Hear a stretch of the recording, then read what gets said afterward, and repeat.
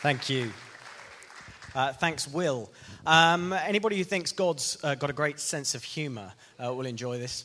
Will and I were at the same college, and both of us are quite surprised to see ourselves in the roles that we are now, because at the time we were quite far from God. Now, it's probably quite difficult for any of you to believe that Will, who is of a totally different class to myself, and I went to the same educational establishment at any point.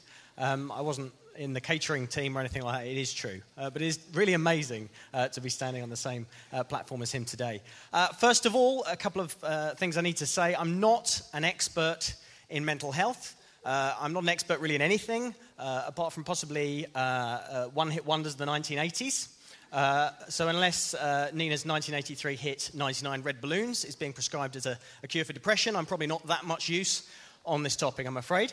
Second of all, I'm not really a speaker, apart from when I occasionally sort of line up my children and their teddies and pretend to be Mike Pilavachi. I'm not actually joking. I'm probably better at writing things down. So those are caveats. In fact, in many ways, you're probably thinking right now, I should have gone for what the others said and taken that long lunch. But no, you're with me, so thank you.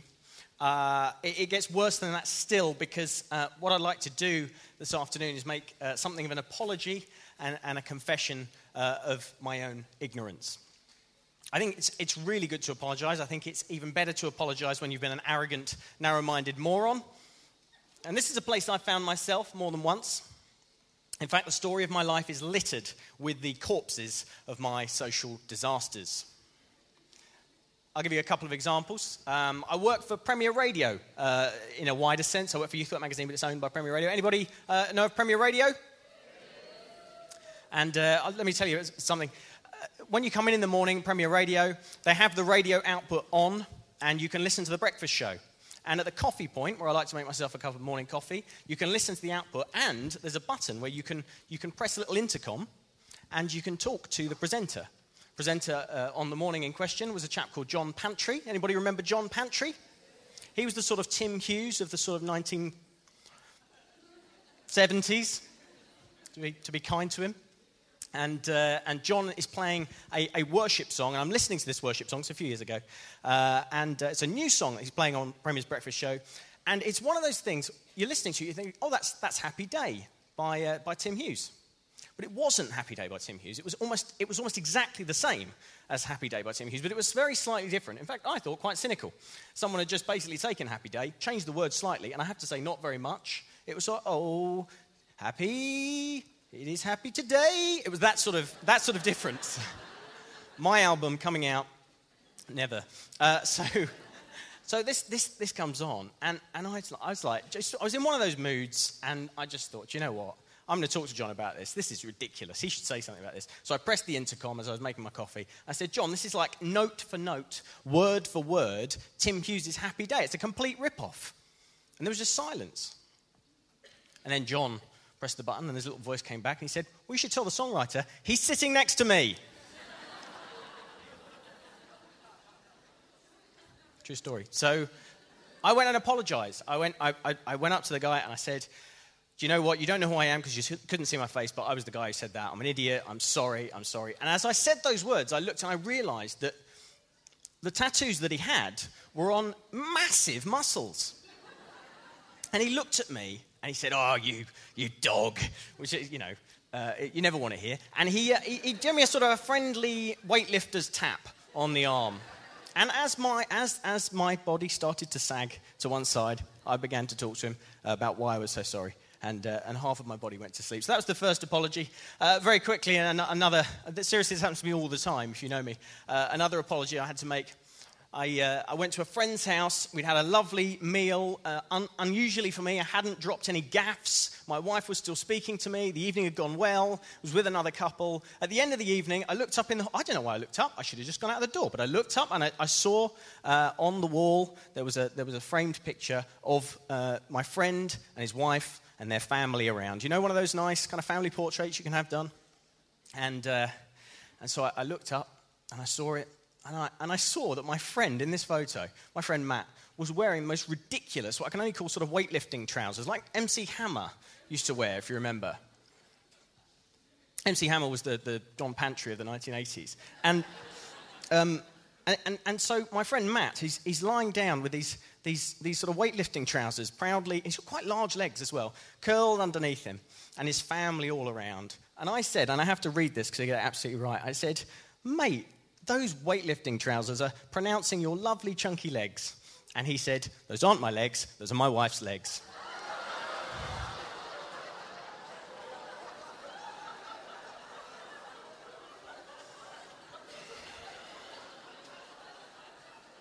You know those stories you tell, and it still gets you, it still hurts. And so the journey home with my wife was not as pleasant as I might have imagined. It was in total silence. So, needless to say, I apologised. And today, I have, and I'll send you a link over, I have a really big apology to make. I'm just going to assume this is just me, and none of you need to make the same apology. But I've sometimes been guilty of viewing the work that's done with young people by individuals and groups that don't necessarily call themselves Christians as sort of two-dimensional. Yeah? Flat, second class, below par, in comparison to what we do. Missing the point, lacking the vital elements. So that's statutory youth workers, that's the police, health workers, social workers, volunteers, and professionals. I have in some way thought of these groups of people, these wonderful groups of people, as in some way two-dimensional because we are the real deal. I thought, they neglect the spiritual aspects of a person. They're two-dimensional because they only see the physical and the emotional aspects. And so in that view of the world, these services which don't carry an urgent message of salvation through Jesus Christ right at their heart are second class in some way. And they're only to be partnered with on those occasions that open up an opportunity for the gospel to be advanced. Well, as I think we've established through all these stories, I am a complete pillock. I'm sorry. Especially if any of you are here. I'm really sorry. And I'm wrong. Here's what I've learned. First of all, statutory youth and health provision does recognise the spiritual dimension to a person. They might not call that Christianity, but many professionals try to work holistically with their clients and identify with the concept both of mind and of soul. Second of all, these fields are full of quite incredible people. People of Christian faith, people of other faiths, people of no faith at all. People have been gifted with a deep love for young people, for the suffering, for justice. And whether or not they know it, the work they're doing is advancing the kingdom of God. Let me say that again. Whether they know it or not, the work they're doing can be advancing the kingdom of God because what they're doing is rooted in love, which is in turn rooted in Him. Do you ever watch a film and think, wow, that's got a... if only they knew what a great spiritual message that has. If only that guy was a Christian, that film director, then that film would be amazing. Or a song in exactly the same way. It can still be a picture of the kingdom. It can still advance the kingdom. And so I've realized that God is active in the world long before we turn up. What do we read in Acts 17? If you have your Bibles, you may like to turn to them now. I've got to make an apology at this point, another apology. I don't really understand PowerPoint. I appreciate in the 21st or even 20th century, that's not really acceptable. So you have to read the Bible text. Or listen to me. Acts 17, verse 22. Paul then stood up in the meeting of the Areopagus, which is a kind of senate in Athens, and said, "People of Athens, I see that in every way you are very religious. For as I walked around and looked carefully at your objects of worship, I even found an altar with this inscription, 'To an unknown God.' So you are ignorant of the very thing you worship, and this is what I'm going to proclaim to you. The God who made the world and everything in it is the Lord of heaven and earth and does not live in temples built by human hands. And he is not served by human hands as if he needed anything. Rather, he himself gives everyone life and breath and everything else. He himself gives everyone life and breath and everything else." We got that concept? Everything. Not just the people in this room, not just the Christians. He himself gives everyone life and breath and everything else. From one man he made all the nations that they should inhabit the whole earth, and he marked out their appointed times in history and the boundaries of their lands. God did this so that they would seek him and perhaps reach out for him and find him, though he is not far from any one of us. And then he drops in a quote from the Cretan philosopher Epimenides, probably. And the quote is this: "For in him we live and move and have our being." As some of your own poets have said, we are his offspring. So whether we recognize it or not, we are having our lives sustained by the God who holds the universe in his hands. When Paul says, he is not far from us, for in him we live and move and have our being, he's not talking to a church or to a gathering of Christians. He's talking to the Athenian Senate, and he's telling them, God is the person you live and move by, by whom you live and move. And God is never far from any of us and is involved in everything in the world. So with that in mind, I have taken a rather narrow view of what it means to be doing God's work among young people. In fact, I'd argue there are many, many people who are absolutely doing God's work, important work, and are either Christians working in statutory provision or are people who just wouldn't use this language of kingdom. And right now, actually, many of them need our support. I'm sure you're aware of the awful news of cuts, funding withdrawals, redundancies going on right now. I've written a bit about it actually in the editorial column of Youth Work magazine this month, which you have. It seems to me there are some really practical ways that the faith-based community can reach out and support those who are suffering from these things.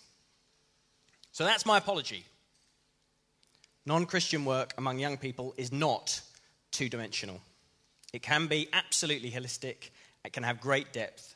It can accomplish the work of the kingdom without any Christian ever getting involved. He says. We might have questions later. But that is only half of what I want to say. Because, and I'm not going to get too hung up on this 4D thing, because I'll probably look very silly if I do.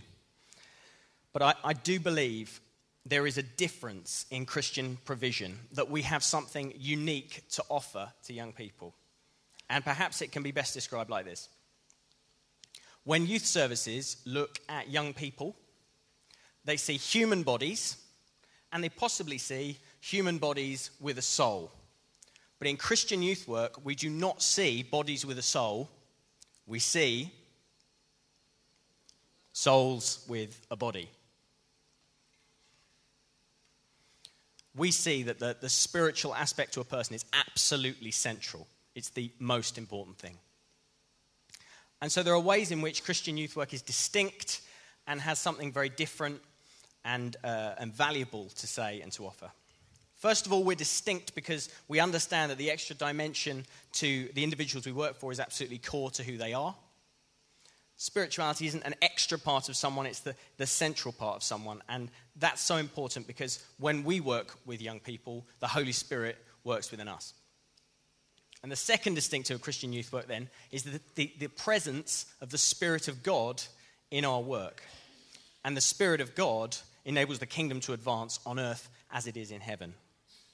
And so we're distinct because our work among young people isn't just about personal growth or about finding solutions, but it's about eternal transformation. And that's the key word. And if we look at Jesus' ministry, it's Bible time again. If we look at Jesus' ministry, he spent a lot of time working among those who suffered. And his approach was totally holistic. It was about body and soul. So you don't need to look at it, but Mark chapter 10, verse 46. And we read about blind Bartimaeus. Then they came to Jericho. As Jesus and his disciples, together with a large crowd who were leaving the city, I've read that wrong. As Jesus' disciples, together with a large crowd, were leaving the city, a blind man, Bartimaeus, which means son of Timaeus, which teaches us, of course, that Bart means son, and therefore shows us why Bart Simpson was so named. if you've taken nothing else from today, you can have that one for free. Bartimaeus was sitting by the roadside begging. When he heard that it was Jesus of Nazareth, he began to shout, "Jesus, Son of David, have mercy on me." Many rebuked him and told him to be quiet, but he shouted all the more, "Son of David, have mercy on me." Jesus stopped and said, "Call him." So they called to the blind man, and they say, "Cheer up." I think in my version they go, "Cheer up, fella. Cheer up, fella, on your feet." I don't know why Dick Van Dyke plays the disciple in my retelling of this story. "Cheer up, fella, on your feet. He's calling you." Throwing his cloak aside, he jumped to his feet and came to Jesus.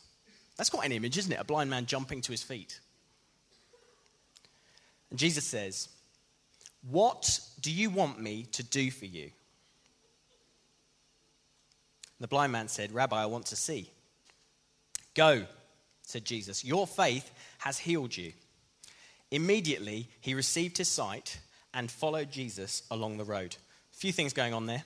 First of all, it's pretty obvious, probably to Jesus, exactly what this man wants more than anything. But Jesus engages his mind, and he asks him to think through what he's saying and why. Jesus engages his mind. Then Jesus engages his body by giving the man back his sight. And then what happens because of this encounter with Jesus? Jesus has brought transformation in this person, not just in the physical realm, but in the spiritual. Because what are the last words of that passage? Immediately, he received his sight and followed Jesus along the road. He began to follow Jesus because of his encounter. And maybe that is a picture of the transformational nature of ministry that we can look to imitate.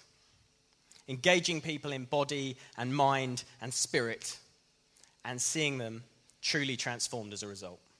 Transformed in terms of their immediate problems, but transformed also in an eternal sense because they see Jesus in us and they choose to follow him. And perhaps sometimes it's hard to see, that's all very well and good, isn't it? But it's hard to see how that might work in our own context. So I'm just going to tell you a couple of stories, absolutely true stories, of Christians in Christian projects which have partnered with local services and have been able to be unashamed as well of that transformational distinctive. Because that's sometimes the problem, isn't it? That we sometimes feel we can't be upfront about who we are. But here are some stories to encourage you, really. Some stories of Christians and organizations that have been unashamed of that distinctive and have seen incredible results. So first of all, there's a church in London which works with young prostitutes. And it's dangerous, and it's done in ever so careful partnership with various local services. But what they do is unashamedly Christian and distinctive. They send women in to sit with prostitutes inside of brothels and talk with them, and crucially, to pray with them. And what have they seen? They've seen amazing things happen. They have seen women that have found themselves, the women who are actually, involved in this project are finding themselves under police protection.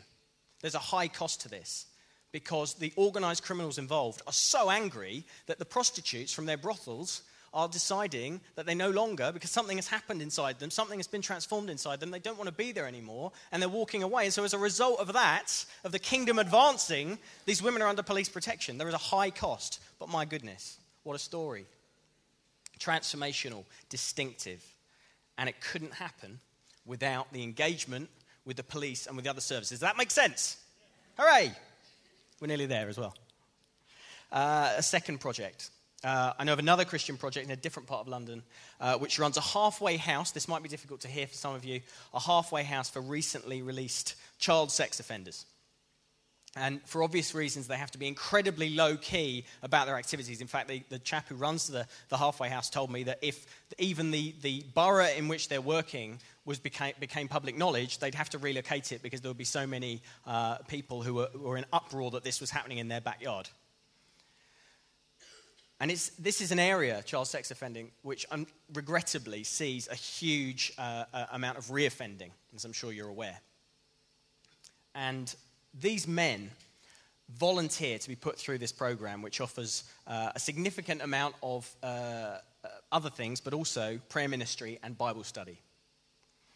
And the project's been running for several years, and currently, by the grace of God, they have seen a 0% reoffending rate amongst those men. Isn't that unbelievable? Transformational, distinctive, and again, it couldn't happen without huge input and interaction with the prison service, with mental health professionals, with others. Does it make sense? Isn't it extraordinary when you start to see this sort of four-dimensional engagement in action? When the non-Christian sector isn't seen as two-dimensional alternative providers, but as partners and friends. And when Jesus and prayer and the transformational power of God are still placed right at the heart of things. I'll tell you one more story. In early 2008, you may remember there were a spate of suicides in a place called Bridgend in Wales. Remember that? And about 20 young people committed suicide, and there was a link between it and a pattern that was going on. And so a few of us involved in Christian youth work world decided with zero publicity. I've never, ever written or spoken about, I promise you, I've never written or spoken about it before today. And this was more than 3 years ago. And a group of about 50 of us, just through an email that we sent out just saying, would anybody like to come and journey to Bridgend and just go and pray with these guys? And about 50 of us went to pray with the youth workers, the Christian youth workers there, but also for local services, everyone working with those young people. And so there was this cafe in Bridgend that was right in the middle of Bridgend. It was right by one of the biggest local schools where a number of the young people had committed suicide. And this cafe was run by Christians, and many of these guys who had committed suicide were known to the people running the Christian youth cafe there. So we went there and we stood with them and we prayed with them and we prayed for them and they prayed for us and we all cried a lot and we prayed for local services and then we went back on the train. And I am not for one moment saying this is anything to do with me for organising it or anyone else who went on that trip. But the fact remains, two things happened. One, as far as we know, no more suicides took place after that. And two, I get a phone call a few weeks later from the chap who runs the youth cafe saying, well, I don't know how to explain this, but we keep seeing young people become Christians. People keep coming to faith, and we don't know where it's come from. You know, many local and national services were doing incredible work with those young people to support them, support the community in Bridgend. But God brought another dimension. God brought total transformation. Amen? So to sum up, there are many things that are great to celebrate and support and connect with, which come out of places which don't define themselves as Christian. And in fact, God is already at work in those places, so we don't need to stress ourselves over any sort of sacred secular divide. But at the same time, there is a unique contribution which Christian youth work makes when it calls on the name and the Spirit of God. And that contains the power to change lives in every sense. Paul in Colossians talks of Christ in you, the hope of glory. And in essence, that is the distinctive you carry as Christians in youth work. The hope of glory on heaven and on earth. In the lives of every young person you encounter. Christ in you. Christ in you. Christ in you. Do you believe that? It's not you that is the hope of glory. It's Christ in you is the hope of glory. Isn't that mind-blowing? Christ in you. That's all I have to say.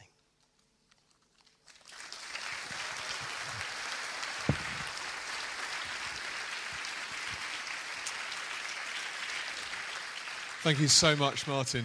So inspirational. And thank you as well for bringing us back on perfect time. You're a legend. You've done much better than I have. Great. Well, I hope you guys are feeling inspired and encouraged today. It's so many dimensions that God is working and challenging us, I think, and I'm excited about what's going to come out of this and about what we're going to be saying to each other 6 months down the line about what's happening in our churches and in our communities. We've got some new seminars about to happen at 2 o'clock. I'm just going to remind you, 2:30. We're having a brief break now, so it's going to be 15 minutes to get to your seminar venue, chance to use the loos and have a quick stretch outside.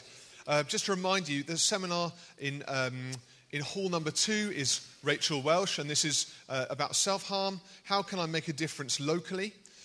Here in the main hall is Kate Middleton doing Why Am I So Unhappy? I can trust me, Kate is a very happy lady, but she's going to help you to find out why your young people are unhappy. And then Rob next door, just in the small hall, doing medication. Actually, I should say, should I take medication? Just joking, I set that one up. So he's going to be there talking about whether Christians should take medication or not and giving advice to you as a Christian psychiatrist. So we're going to have a brief break now. Thanks all for being so committed to the conference. And just to remind you again, there's a place here for questions for our panel interviews after our 3:45 break.